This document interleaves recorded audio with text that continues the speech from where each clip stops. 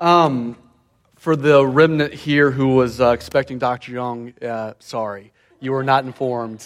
It's me. My name, if you don't know me, my name is Kyle Jacobson. I am the senior high youth minister here at Grace of Van. And I was told to make two announcements before we started. First off, y'all, I think y'all are familiar with these blue cards. It's a very important time in our church. This is when we nominate elders. We are an elder-led church. So this is a very important nomination, and so I just ask, and we ask, that you prayerfully consider these texts that are listed out, and then think of maybe a few men that would qualify for this office. And then once you fill it out, there's something called the repository, which to me is such a weird name. Like, I feel like that should be some sort of like stomach medicine or something, but it's out there. It's this little box outside the church offices. Fill this out, turn it in, you're done. So that's important.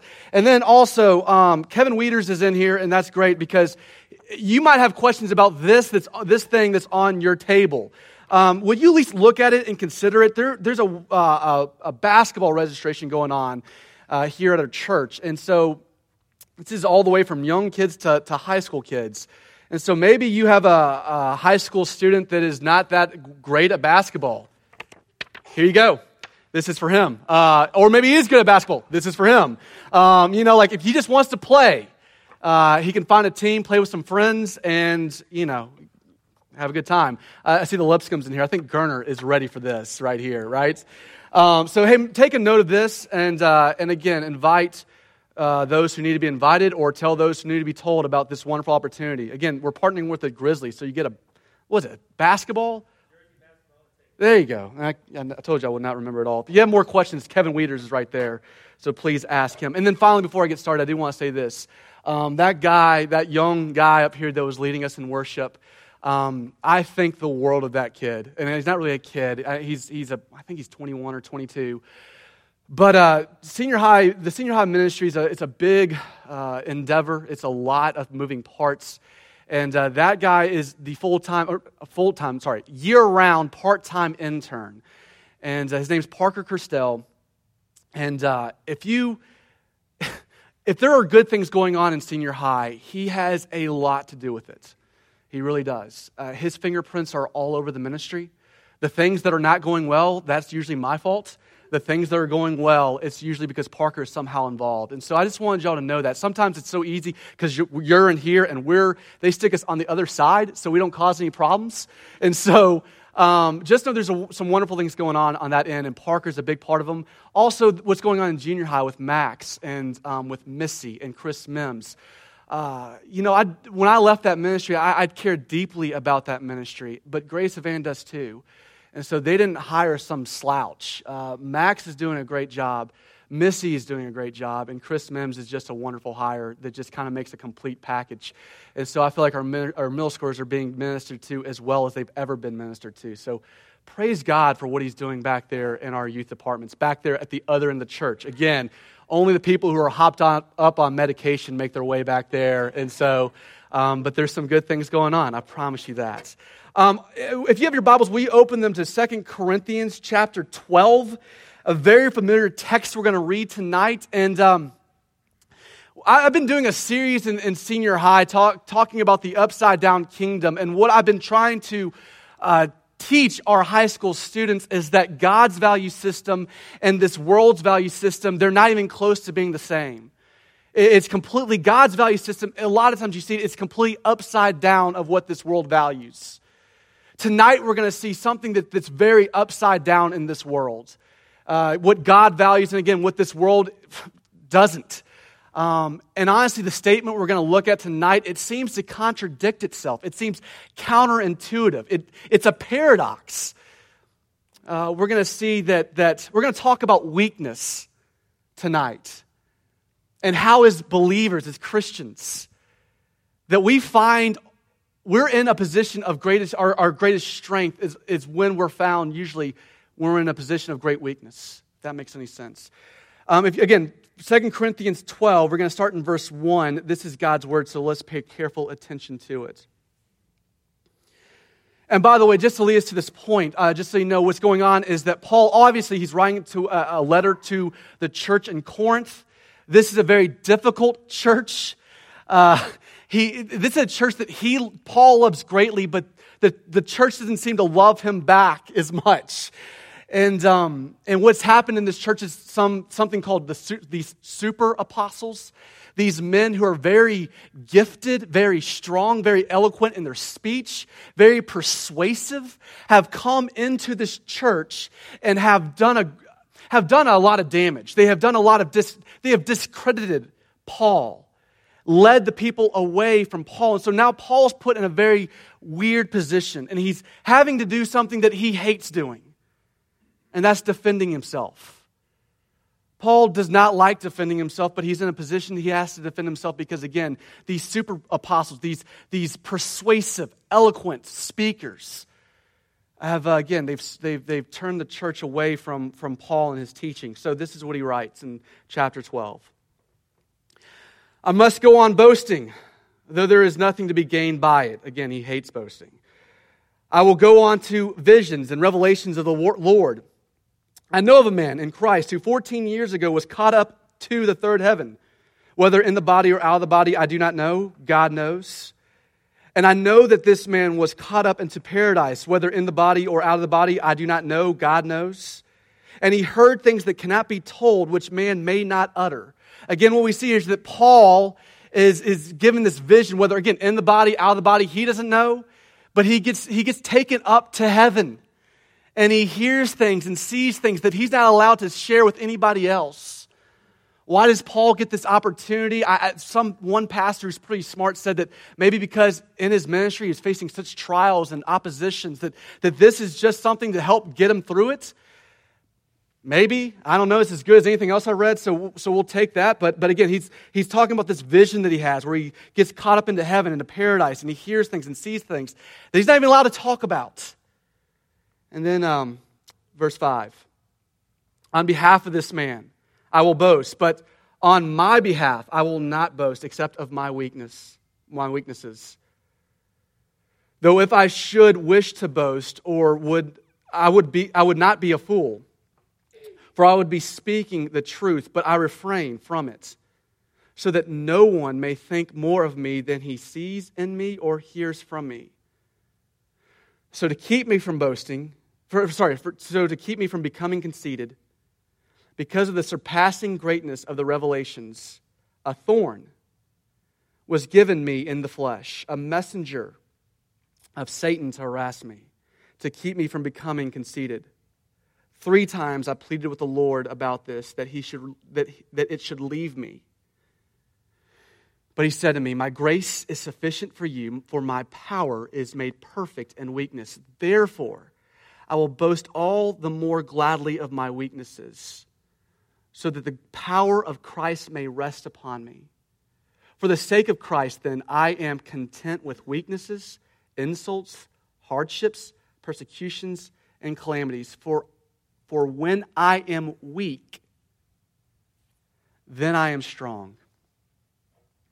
Did you catch the counterintuitive statements? The statement that seems to contradict itself? It's found at the very last part of verse 10. When I am weak, then I am strong. How? That doesn't even make sense. How can anybody be strong in weakness? Weakness is weakness, strength is strength. But he says, when I am weak, that is when I am strong. And so that's what we're going to unpack tonight. This counterintuitive statement of strength through weakness. And to unpack this in this text, we're going to be mainly focusing on 7 through 10. To unpack this, we're going to do this by asking 3 questions from this text. 3 questions. What is weakness? What weakness does Paul have in mind when he describes this? Because I think people have read this text and taken it out of context just a little bit. So what weakness is Paul talking about when he says, when I am weak, then I am strong?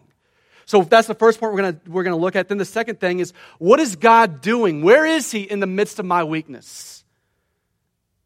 And then finally, we're going to ask the question, does this statement, does this principle, does this truth actually hold water?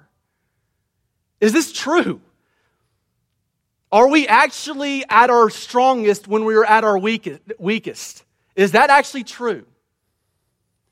We're gonna talk about that in the third point. But first, what weakness does Paul have in mind when he's talking about these weaknesses? You know, when he goes on boasting here, when he gives he boasts in a very weird way. He starts boasting about his weaknesses. And the climactic moment of his boasting of his weakness comes in verse 7. That's the climax of the passage, is when he says in verse 7, so to keep me from becoming conceited because of the surpassing greatness of the revelation, a thorn was given me in the flesh. So whatever the weaknesses he has in mind is connected to this thorn.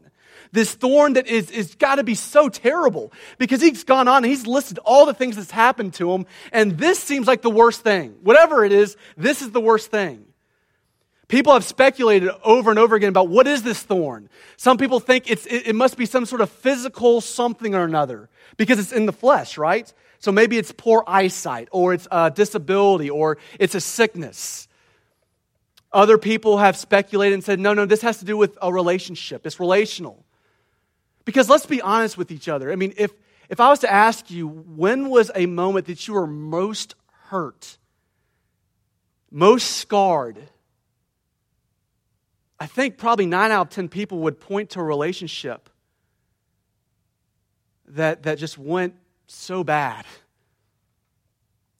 And so maybe it's Paul talking about this church in Corinth and these super apostles who have come and discredited him, and just how much pain that is to have a people you love so much and a gospel you love so much, and to see them walking away from it. Maybe that's the thorn he's talking about. But we do not know. We simply do not know. But whatever the weakness is, I think we can find that we at least have categories for it in verse 10. Whatever the weakness is that he has in mind, we find them in verse 10. Look at it with me. It says, for the sake of Christ, then I am content with weaknesses. Look at this. Here's the categories. Insults, hardships, persecutions, and calamities. Notice what's not in there. And this is important. You don't see anything about sin struggles. Paul doesn't say, well, I've been struggling with lust for years, and it just won't go away. Boy, I wish it would go away, but it won't. That's not the weakness he has in mind, even though I think all of us in here have some sort of sin of choice, that we long for it. Just what, God, can you just get rid of it? And he won't. That's for another text, but that is not what this text is talking about. You might want to flip to maybe Romans 7. But that's not what this is talking about. When you think of weakness in this text, do not think of a sin struggle that you can't overcome. And so let me break these up into maybe two different categories. We see that there's hardships and calamities. When you think of the weaknesses that Paul's talking about, think of hardships and calamities. Think of physical injuries. Think of chronic illnesses. Weaknesses with something physical, some sort of physical weakness, some sort of physical disability. Think about horrible trials. And think about maybe children that have gone astray. And there's zero solutions to get them back on track. No amount of counseling, no amount of pleading has pulled them back on track. They are just gone astray. Think that's in the list of weaknesses that Paul has in mind. Think mental illness. I mean, how many of us in here struggle with depression? We don't talk about that often, but how many of us just wrestle daily with depression or some sort of mental illness that just is crippling? And it's hard on our loved ones. And you don't know if it's demonic or if it's something that I need to take a pill for, but whatever it is, mentally, I'm just a wreck. Think about loved ones who are suffering, or loved ones who have perished, and loved ones who have passed away. And boy, what a lasting pain that is. Somebody that I love lost a father that he loves, and he called me and we talked the other day. He goes, Kyle, I'm having to learn. He's an old football player. I'm having to learn how to play hurt. I love that. I have to learn how to play hurt. I have to live my life, but there's so much pain. Think about job instability, going to work, and I'm not sure if I'm going to be let go or not, or just can't find work. Or financial burdens that are just crushing. And no matter how many times I do my spreadsheet, and no matter how many times I visit the accountant, I just can't get free from this financial stress. It's the last thing I think about when I go to bed. It's the first thing I think about when I wake up. It's crippling. It's crushing. Think about a reversal of fortunes again that just, you're in a spot where you just simply feel hopeless. That's the weaknesses that Paul's talking about. Hardships and calamities, but also insults and persecution. You know, about 10 years ago, I don't think this really applied to too many Americans, right? Because Christian thought and Christian morality, that was the popular opinion of the day in America, was it not? But what's happened to us over the last 5 and 10 years? All of a sudden, this is a real thing for us. As Christians have been pushed to the outskirts because our morals and our thinking is no longer considered popular. It's now considered evil and hindering progress. So Christians are being pushed to the outskirts and our opinions are not even being heard. We're now allowed to even give a defense for ourselves. We get labeled and stuck with just a big lump of people. And so for those of you maybe who are experiencing insults for righteousness' sake, not insults because we're just idiots, you know, that we're just, okay, we act like fools, so of course we're going to receive insults. That is my life, all right? But I'm talking about insults for righteousness' sake, for the sake of Christ. Persecution, maybe that's coming our way, and maybe in our lifetimes. Who knows? Only God knows. But not only that, but when we think about insults and persecution, maybe you're out there and you just, everywhere you go in life, you just look around and you just don't feel like you add up to who everybody else is. I mean, you walk into rooms and you just feel invisible. You feel weak. You're the type of person that just continually gets trampled on. Always are feeling less than human. And you go into your meetings and you sit in your meetings and you're just not able to be as eloquent and as good as those others who are work around you, so you're disrespected and disregarded and cast off. And everywhere you go, you just like, I just don't add up. I don't meet the standard. I'm lesser. I'm weak. Overlooked. Overshadowed, unknown, and never really feel quite human. That's the weaknesses that Paul has in mind. Also, betrayal in relationships. Maybe in marriage, maybe by a friend, but you have been betrayed, and that is such a devastation to your soul.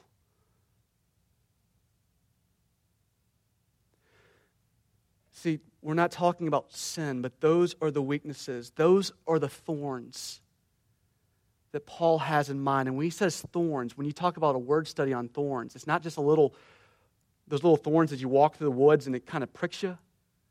If you did a word study on that word thorn, you would see that it means like a tent stake that's driven and impels your flesh.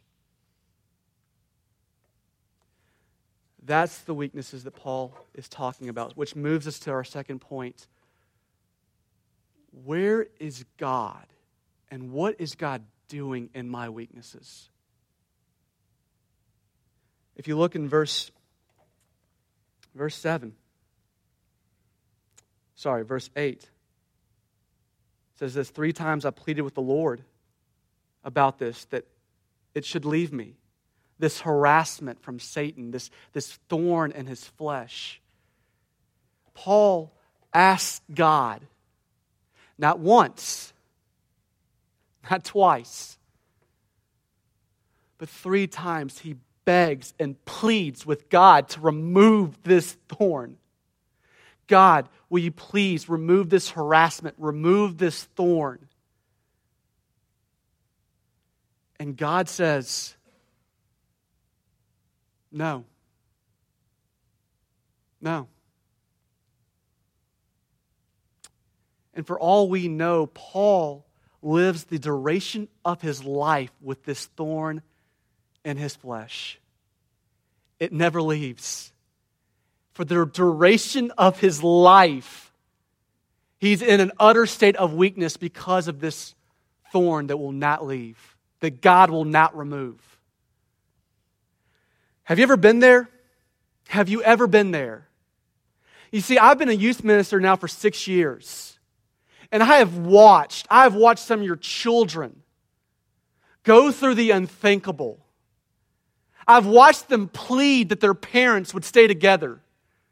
I've watched them plead that God will heal their family. I have pled alongside them and God does nothing.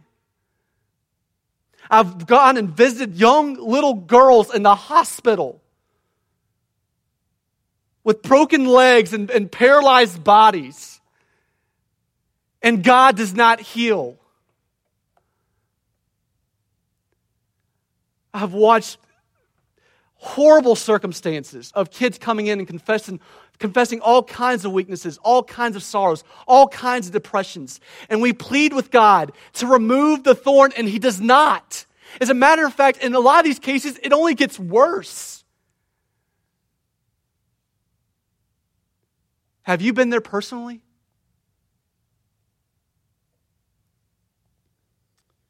And for some of these students that I've seen, the pain that they're in right now, it's going to stick with them for the duration of their life here on earth. Where is God and what is He doing? Why is He leaving this thorn in our flesh? Well, look with me at the response that is given. Verse 9. But He said to me, my grace is sufficient for you. My grace is sufficient for you. We all know a definition of grace, right? I don't want to just assume that because we're really good as Christians of saying theological terms and then just shutting off our brains. You know that grace means unmerited favor, right? We deserve divine wrath. Instead, we get divine favor. That's what grace is. Divine favor instead of divine wrath. Now, some of you might be thinking, Kyle, thank you for giving me the basic definition, but you forget you're not teaching little kids right now. You're teaching adults. Let's step it up a notch. All right? Here's the problem, though, with us a lot of times. How about just with me? I'm really good at defining words. I'm not really good at seeing how they function in my life. You see, grace is more than a concept. Grace is power. I learned that from John MacArthur.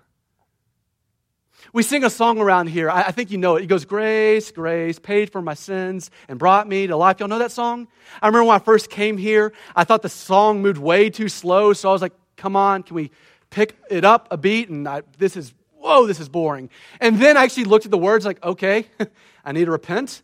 It's become one of my favorite songs. But you realize what we're singing? Grace, grace, paid for my sins and brought me to life. By God's unmerited favor, my dead heart has been brought to life. I've been given eyes to see and ears to hear. That's power. And then the song keeps going. Grace, grace, clothes me with power to do what is right. I'm able to obey and conform to the image of Christ because of God's unmerited favor. Grace is not just a concept. Grace is power. And I'm conformed, I'm sanctified to the image of Christ. John Piper says this, God's grace does not make our work unnecessary. I love that because sometimes we think grace and who cares about works? Piper says it doesn't make our work unnecessary, it makes it possible. God's grace does not just pardon our failures, it empowers our successes. And then the last part, grace, grace will lead me to heaven where I'll see your face. I know beyond a shadow of a doubt that my faith will not fail in this lifetime. Not because I am so strong and I'm such a wonderful minister, because I'm far from it. My faith will not fail in this lifetime, and I know that glorification will happen because of God's unmerited favor. Grace is not just a concept, it is power. Grace elects. Grace, by grace we are called effectually. By grace we are regenerated. By grace we are given the gifts of faith and repentance. By grace we are justified. By grace we're adopted. By grace we're sanctified. By grace we will be glorified. And here in this text we see that by grace we will be sustained in the midst of darkness. Our souls will survive the storm because of God's unmerited favor. His grace is enough. It is power enough to sustain me. It is sufficient to help me survive. His grace is powerful enough to sanctify me with the thorn in my flesh. His grace is enough. It's never in short supply. It's an overflowing ocean.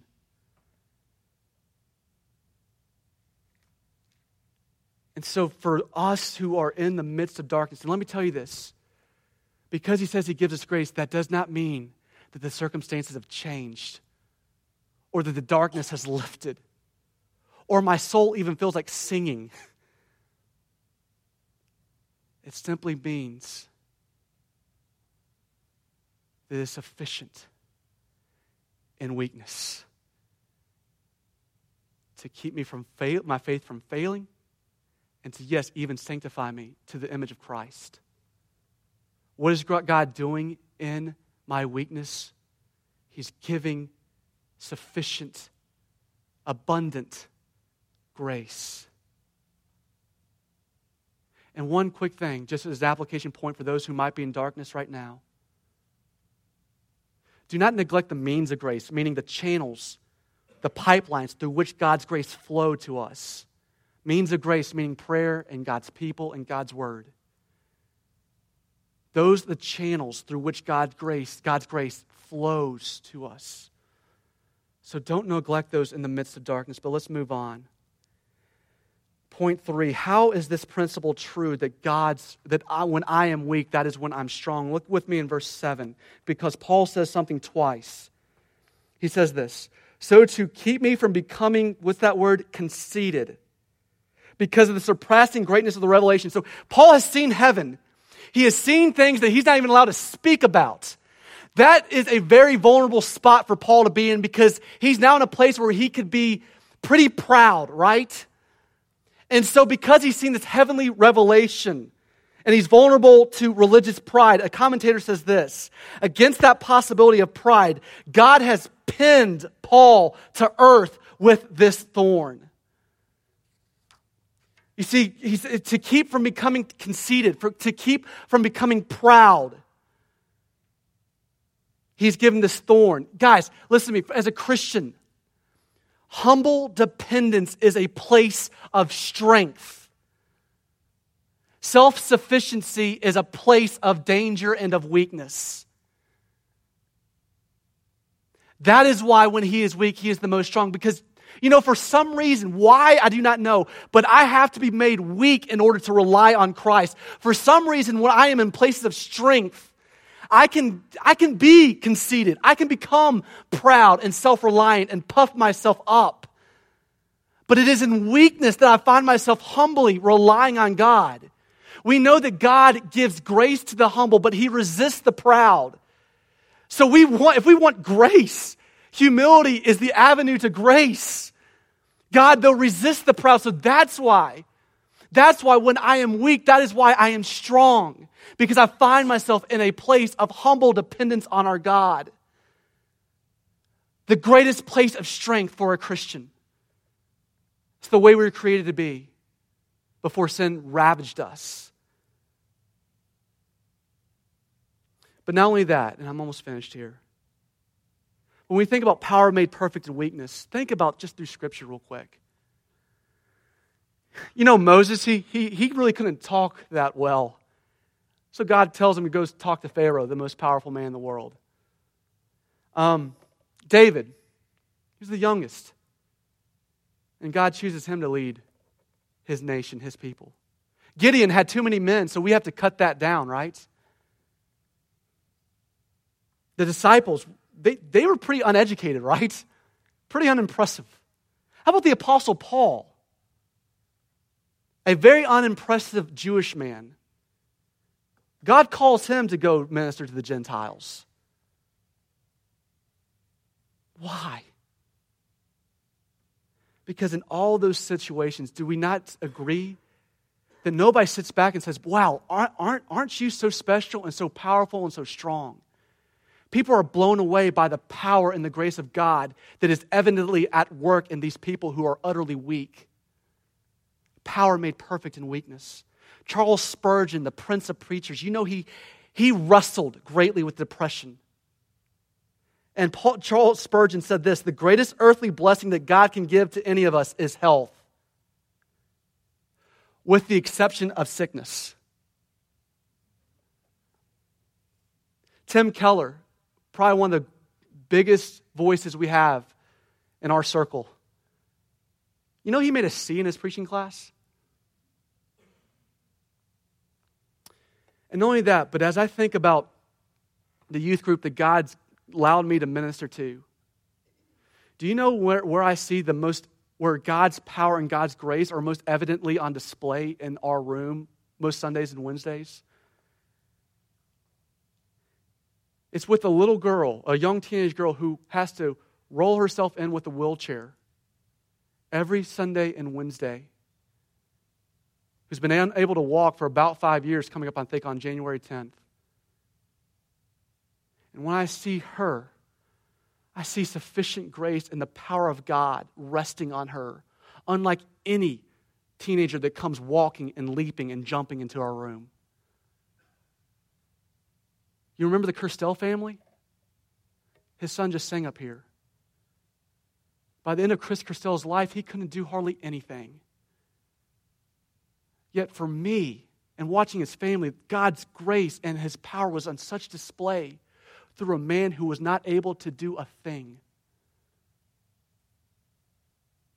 See, God uses the weak to bring Himself glory.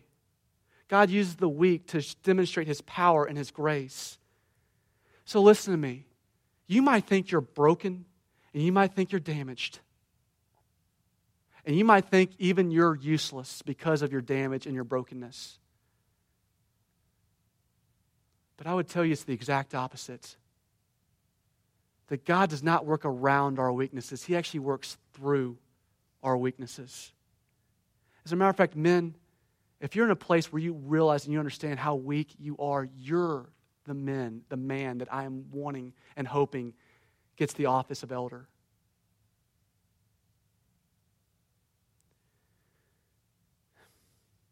Yes, it's true that when I am weak, that is when I'm strong.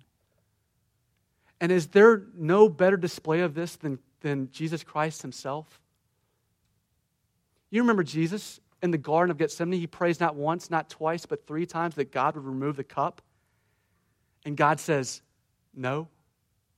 And Jesus didn't have a metaphorical thorn in His flesh. He had literal thorns mashed into His head and literal nails driven through His hands and His feet. And His enemies mocked Him as He hung on the cross in utter powerlessness, mocking Him, saying, He saved others, He can't save Himself. And in the moment of Jesus' in His weakest moment, the greatest victory this world has ever known was being accomplished. The greatest victory, the greatest glory was happening in utter weakness, utter helplessness, pinned to a cross, unable to get off. That's when God's glory was on most display. That's when Satan's sin were being defeated. That's when where my salvation was being purchased, was not in power, but in utter weakness.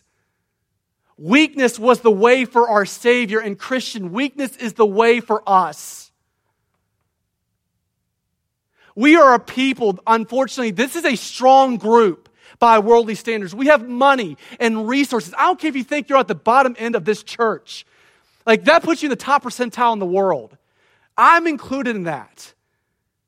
We have money and resources and beauty. We are a group, by world standards, we are strong. And we are in such a vulnerable position because of that. That is a spiritual disadvantage for us. I really believe that. So we should get on our knees and thank God for thrusting thorns in our flesh. Because I do not need to be self-dependent. I do not want to be proud. And the thorn in the flesh is God's way of cutting out that sneaky cancer known as pride. And so, this might be some Baptist roots coming out in me. And so, you're welcome. But I do want to do this. You know, I was praying with a group of, we have a senior leader thing, and senior high leaders, and there's a girl as we were praying, and she said something like, I was saying, hey, pray for something you're thankful for. And she started praying. I was blown away. She said, God, thank you for making my day-to-day life really difficult, because that's how I know you love me. If it wasn't for that, I think I would go astray. I'd be self-reliant, self-dependent. So thank you for the difficulties and the struggles I have in my life. I think that's an action point for us tonight, to meditate and think about the thorns in our flesh. I don't care if it's a little needle or if it's a huge stake, a tent stake that's been driven into our flesh. I just want to take moments, because we're so busy and we can rush out so quickly, but to intentionally thank God for loving us that much, that He would see fit to give us a thorn. Only an all-wise, all-loving God could do that. And so let's just do that for a moment. And I'll close this in prayer. And I realize that could be awkward. It might be a little quiet in here. But that's okay. Nobody has to stand up. Nobody has to talk out loud. Just to yourself. Just thank God for what He's doing in our lives, in our weakness.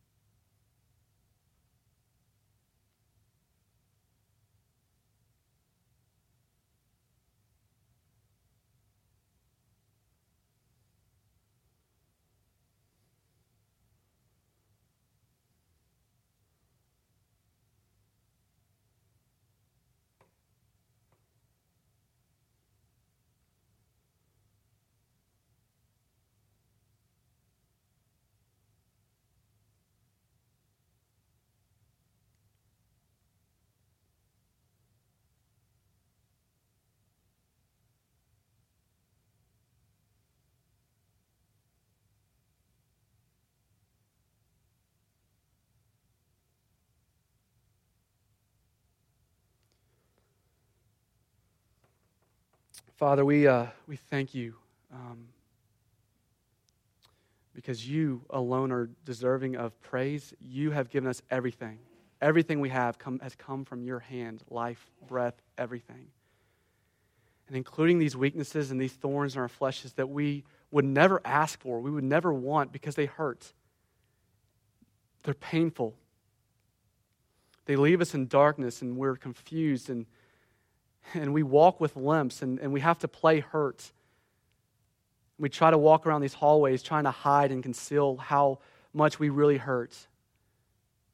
But we take a moment just to tell you thank you, because you have given those things to us for our good and your glory. We thank you for the reminder we have in Christ that yes, salvation was purchased, power was made perfect by Christ hanging utterly powerless from a cross. Would that be our example? Would that empower us? And Father, we thank you for the grace, the sufficient grace you give us. Without it, we would run away. We would curse your name, and we would not repent. We would turn away and never return. But your grace is sufficient, and we give you praise for that. Would you give grace to those who come in here tonight, Father, with a limp, who are utterly in pain? Would you draw near to them now?